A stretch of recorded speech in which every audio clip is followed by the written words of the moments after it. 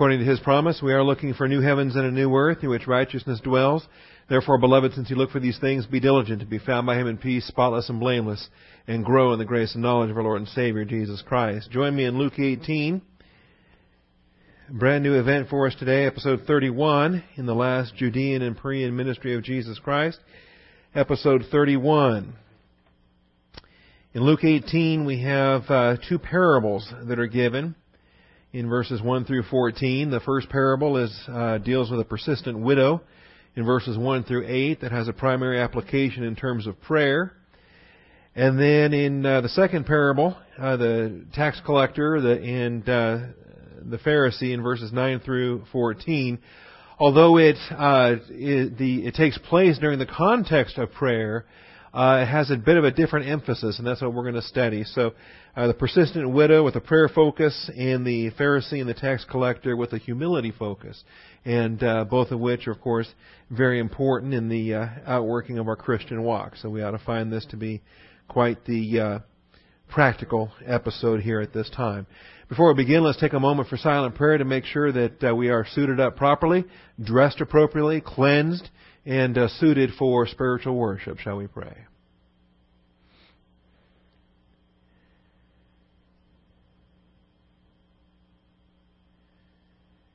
Heavenly Father, we thank You for this opportunity once again today. By Your grace, You have made available for us the freedom to assemble in this nation, as well as the permission to assemble in this building. Father, we thank You for the grace of Live Oak Bible Church that has allowed us to remain here during the construction of our new facility. And as we're counting down the final sessions here on this property, Father, we are continuing to look to You for Your grace provision, for Your faithfulness in moving us at the proper time.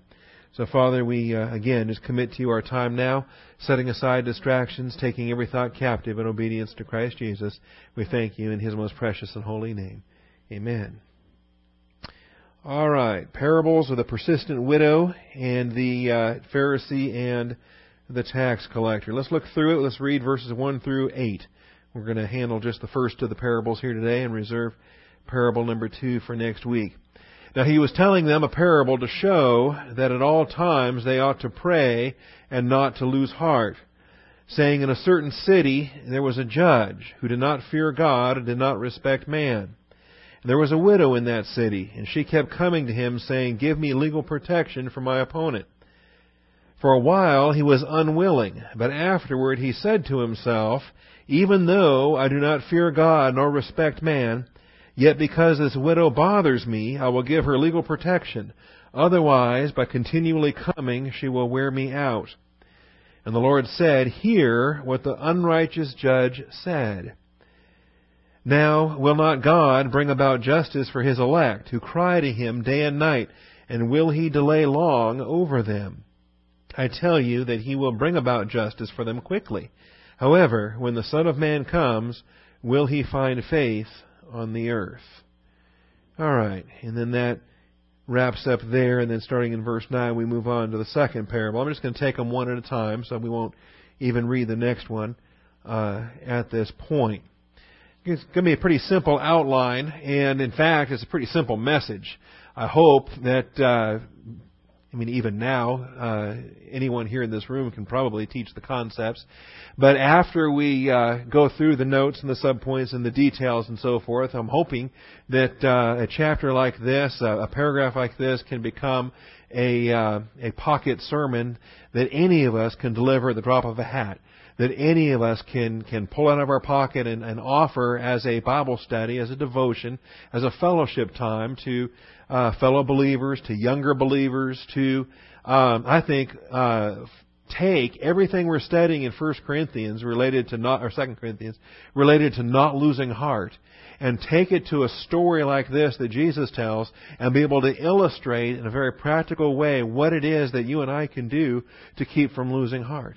And on a very basic level, in a very simple approach. It may be that you've got a younger brother in Christ or a younger sister in Christ or someone, and maybe they're not at a point in their Christian walk where they're ready for the hyperballistic power of the Christian walk. Maybe they're not ready for an exegetical study out of 2 Corinthians chapter 4.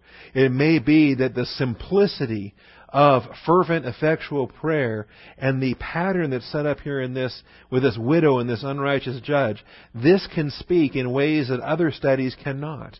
And so I'm hoping that we will be equipped and suited to be able to share such things. All right, we're going to break it down really into two main points. The parable of the persistent widow teaches continuous communication with heaven. The parable of the persistent widow teaches continuous communication with heaven. We're going to develop this. We're going to see as a pattern for our own application the idea that God wants us to wear Him out. God wants us to live. This is a positive example for how He desires for us to approach Him in the priestly function of prayer. And it might be a little bit awkward. We may not embrace it immediately because to us, this unrighteous judge is a thug. You know? He's not Christ-like. He's not God-like. He's not, and yet the teaching says that based upon His words, we have application to make. And we can understand how our God answers prayer based upon how this unrighteous judge answers this woman. Does that seem awkward? Does that seem, consider how the contrast is made in Hebrews, for example, when it says, you being evil, love to give good things to your son, how much more? Okay? And in contrasting something that's very ungodlike with God, the proportion then just gets magnified. And the differences we have, how much more should we expect that our Father in heaven is going to provide for us when even this unrighteous judge illustrates the principle that persistence pays off, that nagging works. Okay? Is that a dangerous thing to say in a ladies' class? Did that come up over the retreat weekend? Was that a... All right. Now, nagging works. But why does it work? And then what is the aftermath of having had it work? Okay? And that's where we got to be cautious. Nagging in the prayer mode where God commands us to be naggers is a beautiful thing. And God doesn't resent being nagged because He commanded us to nag Him. And in fact, it urges us to even greater nagging down the road. All right? In other venues where the nagging is not welcome or appreciated, then although it may work, there can be some aftermath. There can be some consequences, all right, in terms of husbands or parents or bosses or pastors or people who don't appreciate the nagging, who never invited the nagging, who didn't command you to nag, and where the nagging is in fact entirely inappropriate. Am I making sense? All right, because I don't want anyone walking out of here. I don't want to get a long list of phone calls from husbands this afternoon saying, Pastor, why did you tell my wife that nagging was good? Maybe one of the quickest ways any pastor in the history of church age ever got fired by. All right. The blessing, though, by the way, we've taught similar concepts because in a previous episode there was a parable told, again it was a parable, of a neighbor that came knocking on a door at midnight trying to get a neighbor to get out of bed and loan him something to feed some guests that had dropped in. All right? And there too, we thought, the first glance, reading through that story, we said, this just doesn't seem on target, I mean, the guy's going to give him something, not because he's his friend, not because he's a neighbor, but because he's just nagging him and he wants to go back to bed? Is that really how prayer works? Well, now twice God has made this point. With the neighbor knocking and waking him up, get him out of bed to get you off his front porch. And now here, with a judge that's finally going to just give a judicial ruling, anything to keep this lady from giving him a black eye, all right, to keep her from assaulting him and wearing him out. And both seem awkward, and yet They're consistent with themselves, and they're also consistent with the totality of what the Bible tells us about prayer. I'm probably going to give you more prayer verses this morning than you want. All right? And that's too bad, because you're going to get them. And we're going to go through them one by one, and we're going to read them, and we're going to digest them, and then we're going to stop and confess that we don't pray enough. We don't. All right. And so you'll see what we're dealing with here. All right. First of all, he was telling them a parable to show, to demonstrate, to exhibit. All right. And I think it's interesting how prayer, the Bible describes prayer in a couple of ways. Hold your finger there. Glance with me back to chapter 11. Let's look at this. Because in Luke 11, it happened that while Jesus was praying in a certain place, after he had finished, one of his disciples said to him, "Lord, teach us to pray." And I find it interesting that he wasn't praying with them, but he was praying near them. And it came to this point here where they wanted teaching on that. Teach us how. And so the point, if you want to put it down here as subpoint A, I believe there's two sides to this coin. That prayer needs to be taught, but also prayer needs to be shown. Prayer needs to be shown. So prayer needs to be taught, Luke 11:1, and prayer needs to be shown in Luke 18:1. And I think we can, furthermore, divide the showing into a couple of different illustrations as well. But prayer needs to be taught, and prayer needs to be shown. Doctrinal teaching is, of course, critical, because it's with accurate doctrinal teaching then that the understanding of prayer, why we do it, how we do it, all of the functions of prayer can be understood. We don't want zeal that's not in accordance with knowledge. The last thing we want to do is try to motivate a prayer activity and not have the biblical understanding of why we're praying, what we're doing, and how we're doing it. So prayer does need to be taught. Beyond that, though, it needs to be shown. I think it needs to be shown by example. That's what Jesus was doing in Luke 11. He was praying, and they were standing there. When he was finished, then they said, "Can you teach us how to do that?" All right. So it's shown by example, but in Luke 18, it's being shown. It's not being shown by example. It's being shown by the parable, by the storytelling. It's being shown by a testimony to how it works. A testimony to how it works. And one of the best things we can do is to understand how prayer can be shown, how we can show our children, how we can show other believers. We can show brothers and sisters in Christ how prayer works. And this is the whole point to this story here. This widow worked. The request she kept making worked. She got what she wanted. She got what she needed. And the showing of that is the illustration in parable, but the showing of that is the illustration that we need to show. We need to show how prayer works. The idea that an answer to prayer is, and see, here's the thing, that there's a mindset out there, and I do everything I can to stop it, how prayer is personal. Okay? And prayer can be personal. Prayer can be extremely personal. And in those personal prayers, I understand that, and we teach that as part of the teaching on prayer. Yes, there are some very personal prayers that you don't share with everybody on earth. Okay?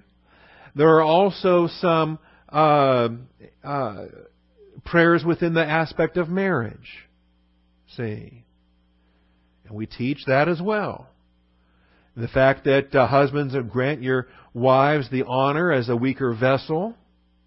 Right? You understand in 1 Peter chapter 3, and the whole function there, that your prayers may not be hindered?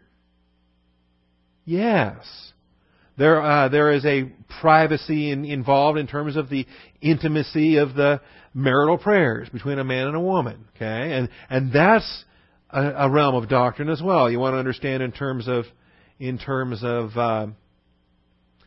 prayer and the application there. Again, not broadcasting those things. Okay? And yet, I can already tell you what those prayers are like, because I have them myself. Every husband does, every wife does. Okay? It's common to man. Don't think for a moment that there's a prayer you're praying on behalf of your husband and there aren't 20 other women in the congregation that have had identical prayers or close enough to it. Okay? At what point, though, do we recognize that, you know what? Not every prayer is personal. Not every prayer is private. Not every prayer is secret. Not every prayer is... That a considerable realm of prayer is very much public. A considerable realm of prayer is very much corporate for the multiplication of the thanksgivings. That grace may abound, where we are welcoming one another to become partakers in the struggles, but also partakers in the celebrations. And I think this is the component where the local church comes alongside. And it might be the women that pray like on a Wednesday morning. It may be the congregation that prays like on a Wednesday night. And there's venues for all of that. It may be where the men pray, if we have a men's devotion and prayer breakfast that we've had in the past. And things of that nature. It may be where just simply the leadership prays. Where I sit down with my deacons and we get busy with it. Okay. Or combinations and so forth. All right? Where prayer can be shown. And part of showing prayer is not just the how-to and the practical, the hands-on and say, okay, here's how you do it. You know, just close your eyes and bow your head and say these kind of words. All right? Beyond that, showing, demonstrating prayer in this illustration means illustrating how the results came about. And what were the results? And how did we acknowledge the results? Okay. And what is it that becomes the prayer focus at that point in time? I finished reading a biography on a mission field in the Netherlands. And it was about some missionary work of a guy named Cornelis van der Breggen, and he had after World War II, he had a ministry in Europe in terms of a gospel ministry, an evangelism mission field there. And the write-up written 40, 50 years later gave a summary of everything that they did in the 40s, 50s, 60s, and 70s. And it's powerful, and I'm very thankful. John Eichmann is the one that gave me this resource, and it's wonderful to read through these things because at the moment, right now, what are we doing? We're doing a building project, and we're praying, and we're trusting in the Father's financial provision, and a lot of the things dealing with a hostile city government and different things, and everything that they went through relates to what we're going through, and it's powerful because what am I being shown in reading this biography? I'm being shown prayer and how prayer works and what the results are, and the priorities that a body of believers had to pray and wrestle and not let go until the Father's answer was unanimously identified. So I think this is part of it as well. It needs to be taught and it needs to be shown. What the greatest favors we can do in raising our children is showing them how we look to the Father in prayer and how we identify those answers when they come. All right. So I believe prayer needs to be taught and prayer needs to be shown. And you can show it in terms of method, but you can also show it in terms of testifying to the results of prayer. Testifying to the results of prayer. And that's obedience to the Scripture, too, that says, let him who boasts, boast in the Lord. Anytime you stand up and testify to the results of prayer, what are you doing? You're not claiming glory yourself, are you? No. You're boasting in the Lord. Let me testify to the results of prayer and show you how that's working. And it's a wonderful principle for our application. All right, now secondly, if prayer is always the focus, then losing heart is never the result. If prayer is always the focus, losing heart is never the result. Never. Never. That's the point of this parable. At all times, ought to pray, with the result that we do not lose heart. You know, this to me, you take this verse and you put it right up there with Galatians 5, where you're told if you walk by the Spirit, you will not fulfill the lust of the flesh.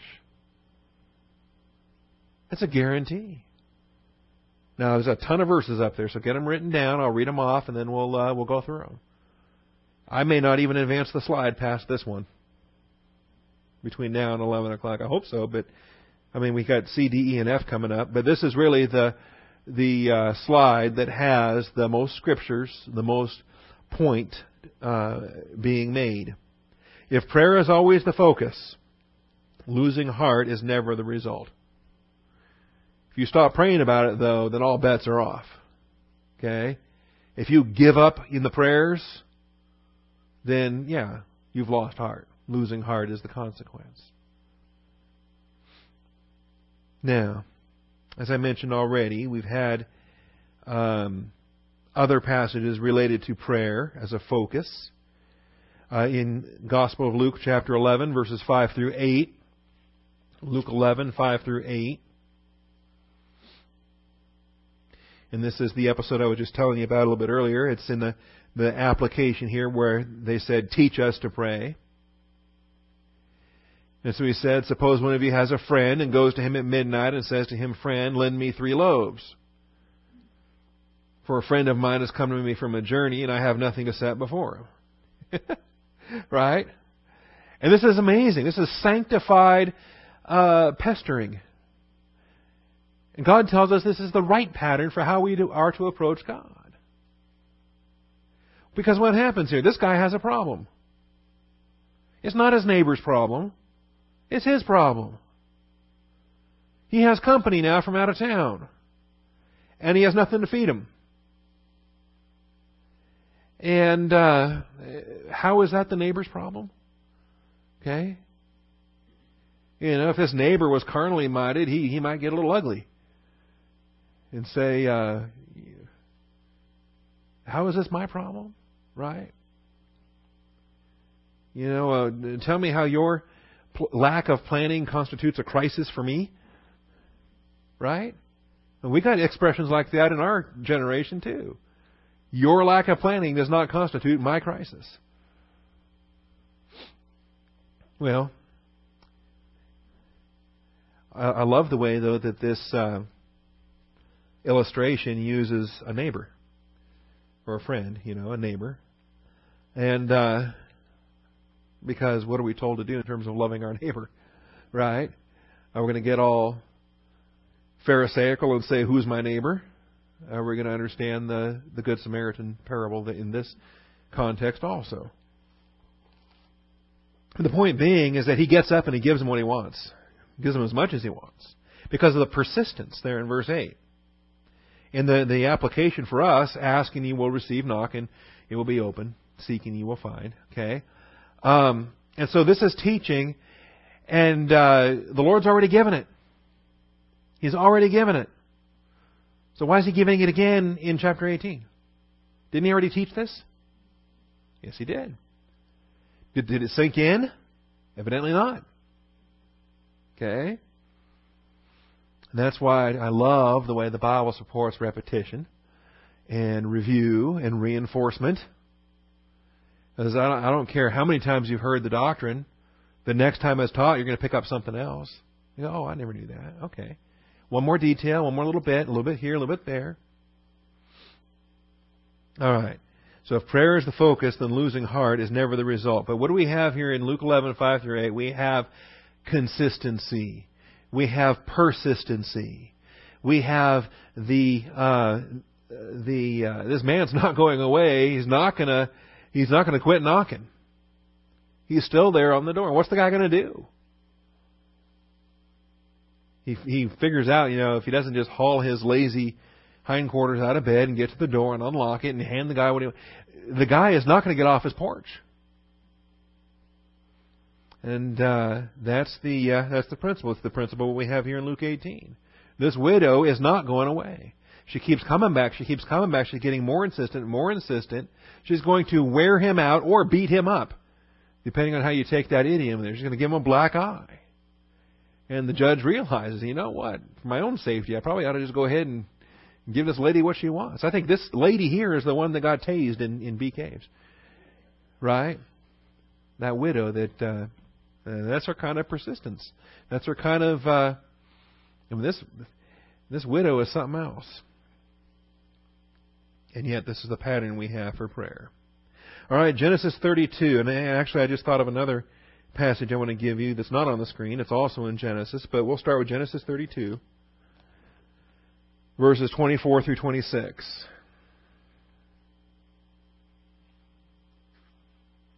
What does it mean to have a prayer focus? What does it mean to have fervent prayers? See, there again, is it a matter of quantity? Is it a matter of quality? Is it a matter of the number of times we pray or how hard we pray? What is the nature of fervent, effectual prayers that we're commanded to have? All right, Genesis 32. Years ago in our Life of Jacob study, this was a passage we dealt with. And he's lived 20 years out of the will of God, beyond the land grant boundaries, no longer under the house of the son of promise, Isaac. He's been living with Laban instead of Isaac. And he's been undergoing his own divine discipline, deserved suffering, undeserved suffering, for a whole lot of things. Well, now he's headed back into the will of God by returning back to the land of promise.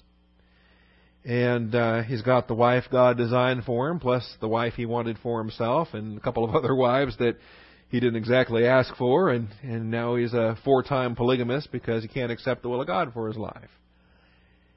And in the process of this, the Lord meets him.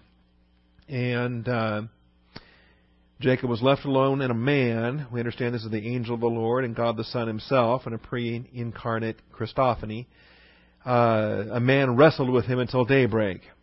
And when he saw that he had not prevailed against him, he touched the socket of his thigh, so the socket of Jacob's thigh was dislocated while he wrestled with him. So there's a time factor involved. This was all night long.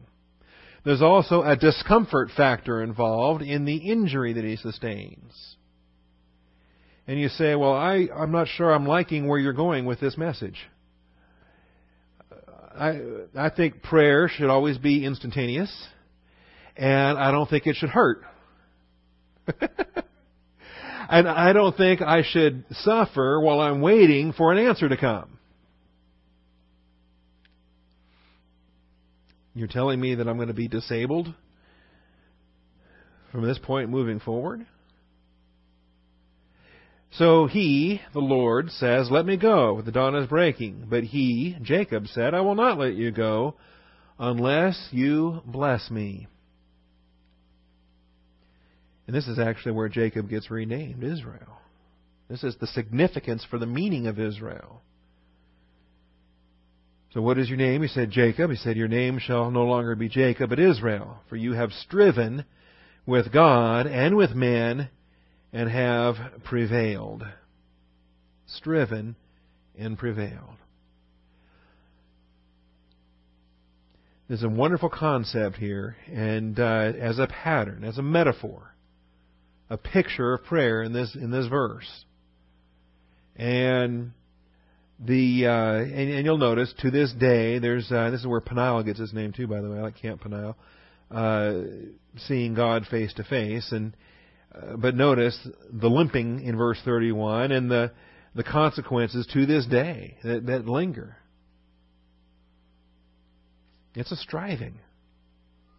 It's a striving. Why do we consider the angelic conflict is easy? Why do we consider that the angelic conflict is where we wrestle not with flesh and blood, but with principalities and powers? You want the key to wrestling with the principalities and powers? It's wrestling with the Lord. It's being fervent in your prayer life. And it's not quitting until it's time to quit, until the answer is given, until the name is achieved. And so much that we can see there. All right. Well, take that as a pattern, but then let's also go back a few chapters. Go back to chapter 18. 18 and 19 here. We've got the story of Sodom and Gomorrah. The prayer comes in 18. And here too, I find it as a pattern for prayer in the conversation that Abraham has with the Lord. If you haven't figured it out yet, prayer is a conversation with the Lord. It is continuous communication with heaven. And who is it that's receiving that communication? Okay, I believe we ought to have both prayer that's focused both to the Father and to the Son, as we have our fellowship is with the Father and with the Son, 1 John chapter 1. Okay? Now, I'm not a heretic and I'm not violating it. Of course, you say, oh, I know you've grown up all your life saying all prayer is directed to the Father in the name of the Son by the power of the Holy Spirit. I agree. When you're going to go to the Father for provision, for protection, for leadership, for wisdom, for guidance, everything you ask for comes from the Father. However, we also fellowship with His Son. All right. And so here's Abraham in a conversation with the Lord. And our prayers are no different, other than the fact we may not be literally standing side by side on a hilltop overlooking the Dead Sea. We are in conversation with the Lord, are we not, when we go to prayer? Does He speak to us? Oh, you bet He speaks to us. In that still small voice, in the assurance of our soul, in the fellowship. Okay? And again, I'm not going heretical or mystical or anything like that. If you're hearing voices, then come talk to me. But when the conviction takes place and you know what His will is, do you not have your answer? Of course you do. So in Genesis 18, in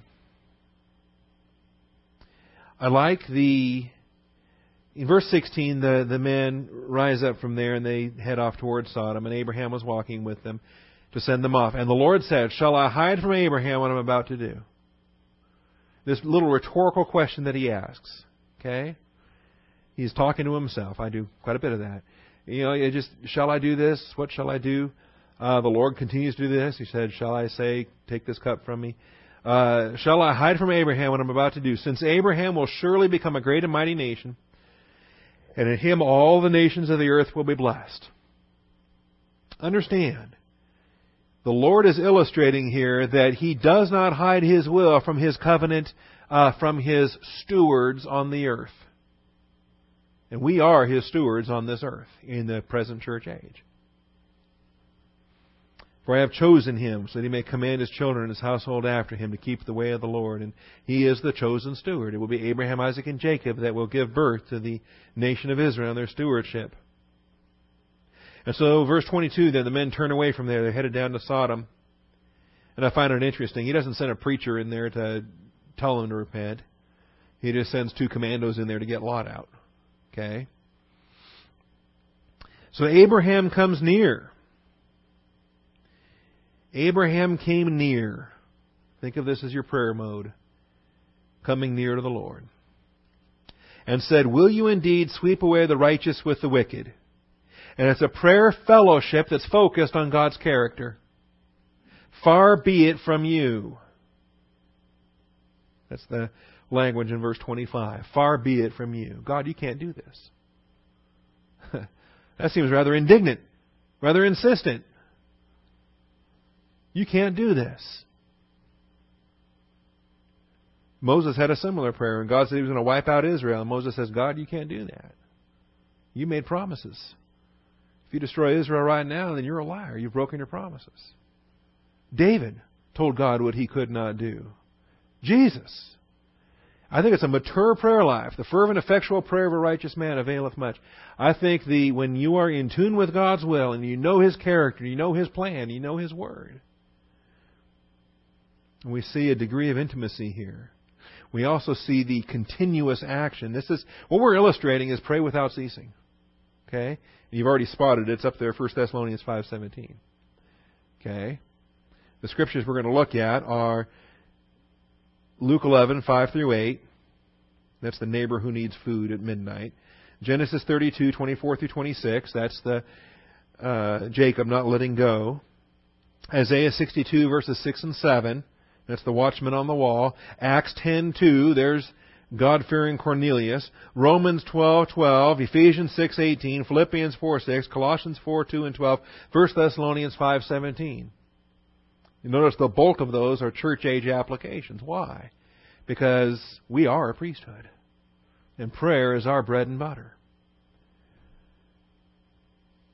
And then losing heart is never the result. We have our 2 Corinthians 4, verses 1 and 16, Galatians 6:9, Ephesians 3:13, 2 Thessalonians 3:13. So there, if I run out of time before we get to all those, you will have at least heard them. You can write them down in your notes and look at them during the week. But back now to the one that's not on the screen, Genesis 18. Because what I see here is I see prayer without ceasing. And yet Abraham ceases. He stops. And he stops too soon. So he says, will you indeed sweep away the righteous with the wicked? Suppose there are 50 righteous within the city. Will you indeed sweep it away and not spare the place for the sake of the 50 righteous who are in it? Far be it from you to do such a thing, to slay the righteous with the wicked, so that the righteous and the wicked are treated alike. Far be it from you. Shall not the judge of all the earth deal justly? So the Lord said, if I find in Sodom 50 righteous within the city, then I will spare the whole place on their account. So his prayer was answered. His prayer was answered. He was bold. He asked in faith, and he got his answer. But he doesn't stop there. He says, and Abraham replied, now, behold, I venture to speak to the Lord, although I am but dust and ashes. Suppose the 50 righteous are lacking 5. He says, Lord, I might have overestimated. I might be just a touch off. I might have to revise my figures here, okay? Government does this all the time. They're constantly revising last month's economic report. Okay? And he said, I will not destroy it if I find 45 there. So now he's made a second request, and that one gets answered. He's had 2 answers to prayer. All right? And that's why this is a wonderful pattern here for persistence, for continuous prayer. Okay? Pray without ceasing. And he spoke to him yet again and said, here's prayer number 3. He said, suppose 40 are found there. And here comes the answer. I will not do it on account of the 40. And he said, oh, may the Lord not be angry. Now keep this in mind, of course, James chapter 1 says he gives to all generously and without reproach. You are not going to anger him when you're standing before the throne of grace. Not going to anger him. Okay? Because he gives without reproach. May the Lord not be angry, and I will speak. Suppose 30 are found there. He said, I will not do it if I find 30. And he said, now behold, I have ventured to speak to the Lord. Suppose 20 are found there. And he said, I will not destroy on account of the 20. Now what do we have here? 50, 45, 40, 30, 20. That was his 5th prayer. And then 10 is his 6th prayer. And that's where he stops. He stops with 6 prayers rather than 7. 7 is always better than 6. We know that. Why does he stop with his 6th prayer? Why does he not go to a 7th prayer? And why does he not really say what he wants to say? So after his 5th prayer, he feels he's kind of pushing it. Okay? Which, by the way, we're never pushing it when we're praying. And he said, oh, may the Lord not be angry, and I shall speak only this once. Well, now, who cut him off? He did it himself. When he said, okay, this is my last one, Lord. Why? You prayed 5 times already. You're about to utter prayer number 6. Why are you saying now that this is the last one you're going to go for? But he does. I shall speak only this once. Suppose 10 are found there. And he said, I will not destroy it on account of the 10. And as soon as he had finished speaking to Abraham. Now, why does the Lord walk away right there? Abraham had told him, this is my last prayer. And it just breaks the heart. When you stop praying one prayer short, stop praying one prayer short. You've been praying for someone's salvation. You've been praying for 19 years. And then you just lose heart and you quit. What if the man was going to get saved in that 20th year? Okay? You see what I'm saying? Now, that's the sadness of quitting, of losing heart, of stopping. We don't know how long the test is. We don't know if it's a 7-prayer test, if it's a 20-year test. We don't know. That's not our business. Our business is to stay busy at the throne of grace. Because regardless of whatever happens in the answers, we're built up in the process. We're intimate with the Lord in the process. God probably puts more tough things in your life when He wants to improve the intimacy. Say, come talk to me some more. Right? All right. And as soon as he had finished speaking to Abraham, the Lord departed. See, what if he would have prayed a 7th time? What if he would have said, Lord, if there's one righteous man? How about if he really would have just spilled his guts and said, Lord, I've got a nephew there. His name is Lot. Okay? He's a believer. He's your son. And he's a bit knuckleheaded because he told him years ago he shouldn't move to that place, but he picked it out for himself, and that's where he moved to. He's raised his kids there, and they're nightmares. But Father, I love Lot. Can you rescue Lot? And when you look down here at Lot getting rescued in verse 19, it's interesting because we're told, chapter 19, that God was moved by the prayers of Abraham. And we recognize that God, if you notice, you might overlook it, but it's in chapter 19, way down in verse 29. Thus it came about when God destroyed the cities of the valley that God remembered Abraham and sent Lot out of the midst of the overthrow when he overthrew the cities which Lot lived. Isn't that beautiful? Abraham never got around to saying, Lord, rescue Lot. That's what he wanted to say. That's what was on his heart. That's what he should have said. And thank God that when we don't know what to ask or think, the Holy Spirit intercedes for us with groanings too deep for understanding. And when we're selfish or stupid or immature or afraid or whatever, and we're asking for the wrong thing, Father knows what we need before we even ask it. And I just view this as a tremendous illustration of grace in action. All right, so add that to the slide as well. Luke 11:5-8, Luke 18, Genesis chapter 18 with Abraham's prayer there. Genesis 32:24-26 we've already read. How about Isaiah 62? Isaiah 62 verses 6 and 7. Now this has a primary focus for the nation of Israel. We draw secondary application in our role in the church. Isaiah 62 verses 6 and 7. On your walls, O Jerusalem, I have appointed watchmen. On your walls, O Jerusalem, I have appointed watchmen. Now translate this across. Make a church age application out of this. Where has God appointed for believers in the church age to be on the alert? Everywhere, okay? In prayer. Do we need to have watchmen on the walls for the local church? Absolutely. It's the shepherding function of a pastor. It's the deaconing function of a deacon. It's the prayer function of our prayer meetings. Being on the alert for one another, for all the saints. How about in your marriages? How about in your families? Who's watching out? Who's on the walls at your house? You say, well, I've got Brink's Home Security. Wrong answer. We're not talking burglar alarms. We're talking spiritual watchmen on the walls. You praying for your kids? You praying for the attacks they're getting? You praying for the cosmic viewpoint that's hitting them from their schools to their playground buddies to their teachers to Barney or whatever they're watching on TV? Okay. On your walls, O Jerusalem, I have appointed watchmen. All day and all night they will never keep silent. Guard duty doesn't end. You may rotate fresh soldiers in and take shifts on the wall, but you never have a time where you just send all the soldiers home and leave the walls empty. When would you do that? The minute you do, here comes the enemy. You just left your walls undefended. All day, all night, they will never keep silent. You who remind the Lord, take no rest for yourselves.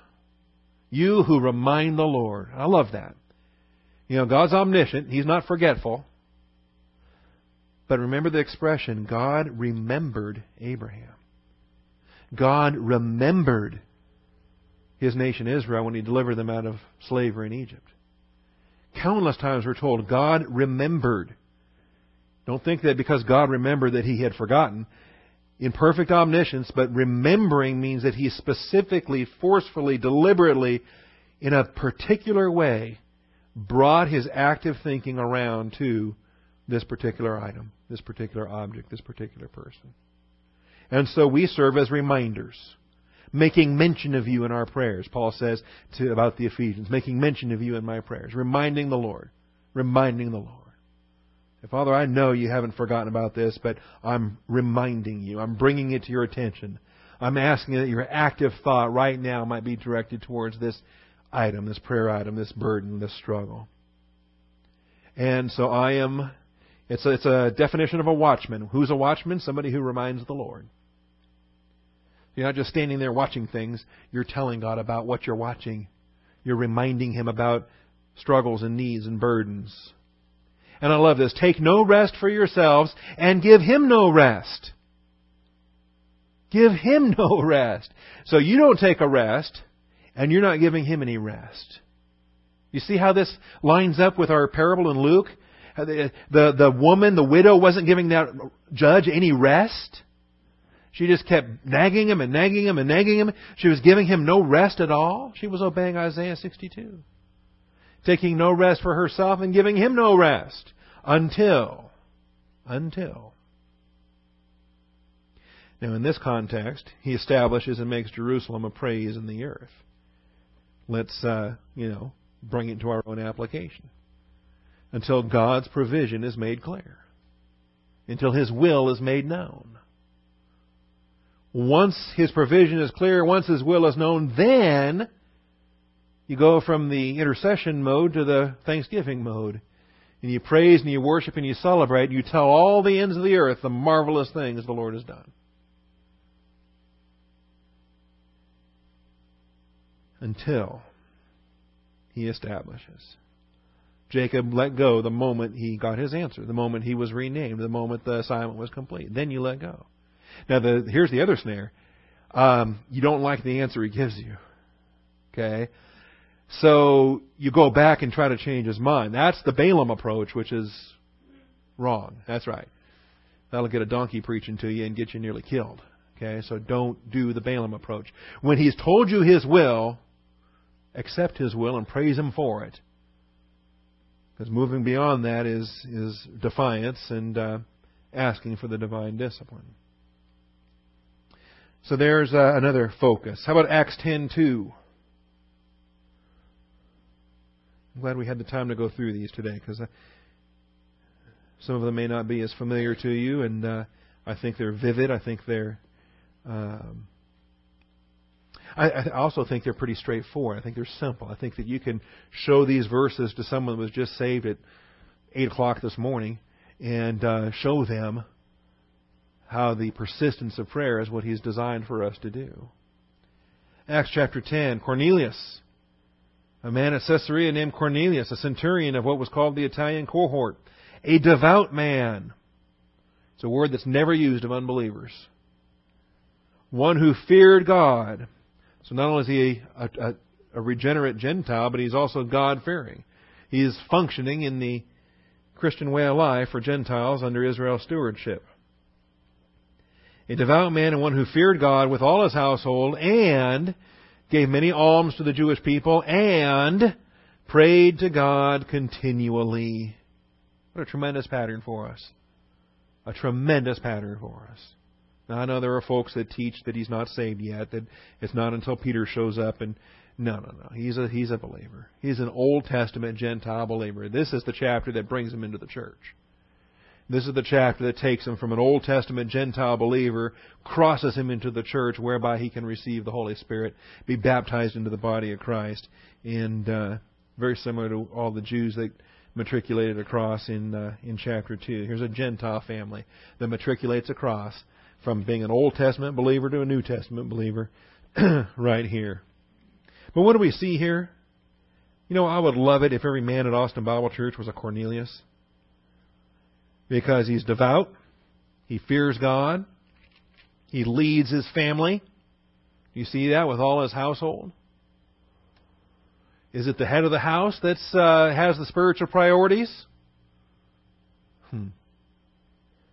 There's a question that doesn't show up on the 2010 census. Right? Who's the spiritual leader of this household?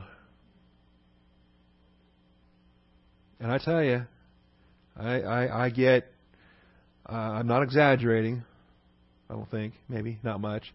But my sense is 10 to 1, or 9 out of 10. Phone calls that I get, asking questions about Austin Bible Church, thinking about visiting, blah, blah, blah. 9 housewives for every husband and father that calls. Most often, if there is a man around, he doesn't care. He'll just go wherever she wants to go, make her happy, quit her nagging. Very rarely, maybe 1 out of 10, will I get a phone call from a man that says, I'm looking for a place where my family can grow in the grace and knowledge of our Lord and Savior, Jesus Christ. Boy, those are phone calls. I like to stretch those out. I don't blow off the other one. I tell the ladies what they want to know and tell them about Austin Bible Church, invite them, and welcoming and gracious. Don't get me wrong. But when it's a husband, a father, a spiritual leader, makes it very clear that he wants to know more. Austin Bible Church may not be where he's going to take his family. We may not be what his family needs. All right. Here's Cornelius and his household, giving many alms to the Jewish people. He's got a grace perspective. He's a Gentile. Why is he supporting the Jews financially? Because he has a perspective for divine viewpoint. He knows that the Jews are the stewards of God's Word. The Jews have the Scriptures. The Jews have the temple. You say, well, that's kind of backwards, isn't it? Didn't the Romans conquer the Jews? Doesn't Rome take tribute from the Jewish people? Not in Cornelius' mentality. Cornelius knows he's a Gentile dog, and he wants to bless the Jewish people. And he prays to God continually. And so what's going to happen here? And Peter's going to be brought to him. And the neat thing is Peter needed to minister to Cornelius, but also Cornelius needed to minister to Peter. Peter's got to let go of some of his Judaism hang-ups about who he eats with and what he eats and different things there. Peter's going to minister, and he's going to learn an awful lot through the ministry. Okay? We always try to stress in our training ministry. Think how much you grow when you get busy in ministry. You want to have 20 more classes on evangelism, or do you want to participate in the Child Evangelism Fellowship ministry? Okay? Because you're going to grow by leaps and bounds. Absolutely going to grow by leaps and bounds. I'm looking forward to getting our Sunday night rotation back on track over in the new building. Giving La Rosa a bunch of teaching opportunities over there. Giving Radley teaching opportunities. Giving B3 teaching opportunities. Get them in a pulpit. Get them studying. Get them teaching. And watch how they grow. All right. So there's Cornelius. Romans 12:12. I know what you're saying. You're saying, Pastor, you're not going to finish this slide by 11 o'clock. You're probably right. O ye of little faith. Romans 12:12. Here's the outline for the Christian way of life in the corporate assembly. With unhypocritical love, starting back in verse 9. But see what it says in not lagging behind in diligence, in verse 11, fervent in spirit, serving the Lord, rejoicing in hope, persevering in tribulation, ho-hum, take it or leave it in terms of prayer. Is that what it says? Does it say whole hum, take it or leave it in terms of prayer? It says devoted to prayer. Devoted to prayer. We need to start grabbing onto what devotions are all about. Devotion means you're dedicated. Devotion means you sacrifice other things for it. When push comes to shove, this isn't what gets pushed or shoved. This is what you cling to. Other things get pushed and shoved. If you're devoted to it. What you're devoted to means you sacrifice other things in this pursuit. Are you devoted to your wife? Are you devoted to your family? Then you sacrifice other things for the sake of your family because you're devoted to them. Or, if you're devoted to your career, then maybe your family gets sacrificed. That happens far too many times. You always know what your devotion is based on what gets sacrificed. Are you devoted to Bible class? Well, it depends on what ball game's on TV. Okay? It's a kind of a stupid game this week, so yeah, I'll do church. Oh, but man, this is a high critical game. This is playoff implications. This is, oh man. Then what gets pushed? What gets shoved? Where's the devotion? Devoted to prayer. Devoted to prayer. Ephesians 6:18.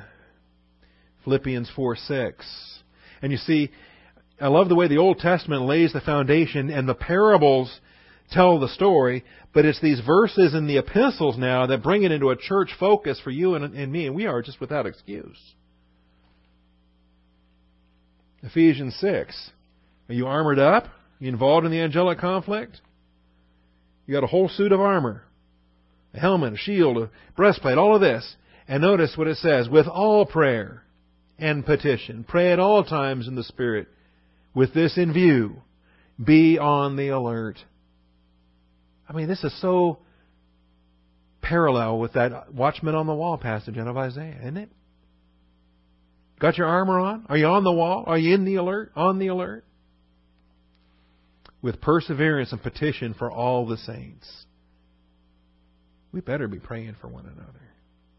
And pray on my behalf, that utterance may be given to me in the opening of my mouth. Pray for the spiritual leaders. Pray for the teachers. Pray for the ministry.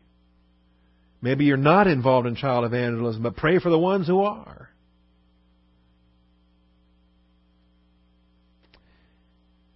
Philippians 4:6. How many prayer words are in this verse? Be anxious for nothing, but in everything, by prayer and supplication, with thanksgiving, let your requests be made known to God. How many prayer words are in that verse? In everything. So here's the other thing. Prayer is supposed to be universal. It is a prayer focus. Jesus was showing them that at all times they ought to pray. All times. For everything. Pray without ceasing. In everything give thanks. Rejoice always. Universal. Don't think that, oh well, I'll pray for the big things and the little stuff I won't sweat. I won't worry about those. Pray for everything. Why are you thinking that, oh well, these are big and these are little? Okay? To God, they're all little. Okay? It's only pride that says, well, I got a handle on this one. No, you don't. Okay? You don't have a handle on anything. It's the Father who's at work in you to will and to do. And it's the Father's will that you get busy praying about this stuff. So if you're not praying, then you're not letting the Father work. And if you think you got a handle on things, I believe I just illustrated you don't. All right. It is 11 o'clock. So very quickly then, Colossians 4 and 1 Thessalonians 5. I've already quoted 1 Thessalonians 5, but Colossians 4:2, devote yourselves to prayer. There's that devotion again. Keeping alert in it with an attitude of thanksgiving. And pray at the same time for us as well. So devotion to prayer. Keeping on the alert. Keeping on the alert. When we were drafting the Constitution for Live Oak Bible Church, one of the conversations we had... I'm sorry, Lost Pines Bible Church. Yeah, not Live Oak. Live Oak does their own thing. Pastor Cliff and I were drafting the Constitution for Lost Pines Bible Church. And one of the things we discussed was the importance of prayer and how it is the praying believers who are on the alert. And it is the non-praying believers who are caught off guard. The non-praying believers who are not on the alert. So when you open a matter up for a church vote, do you want the non-praying, non-on the alert, clueless as to what's going on, oblivious to the will of God? You want those folks testifying to what they think we ought to be doing? You know? And ultimately, we didn't include language like that, but we discussed it, we prayed about it, we looked at it, we thought about it. Ideally, the ones that are going to be in tune to the will of God are going to be the ones that are actively functioning within the prayer ministries, within the mode. You know, if you think about it, I say the same thing too with earthly politics. There's a ton of people that vote that scares me to death because they're clueless. You ask them questions about who's this and who's that and whatever, and they have no clue. They can't tell you who George Washington was. They don't know what the First Amendment is. They're just the Jay Leno jaywalking comedy routine is sad because it's so funny and people are so ridiculous. And some of the most blithering idiots have the same vote you have. You ever think about that? In any event, again, devote yourself to prayer, keeping on the alert. And by the way, that we, Lost Pines nor us, no one excludes from voting. All members have a vote. But it's a thought that prayer is where we're on the alert. And then, of course, 1 Thessalonians 5:17. Rejoice always, pray without ceasing, and everything give thanks. And I'm out of time. Thank you, Father, for your truth. Thank you for your faithfulness. Thank you for this study. Teach us as you taught your disciples. Show us as you showed them in this parable that at all times we ought to pray, so that at no time will we ever lose heart. Father, teach us the impact of this parable, and we thank you in Christ's name. Amen.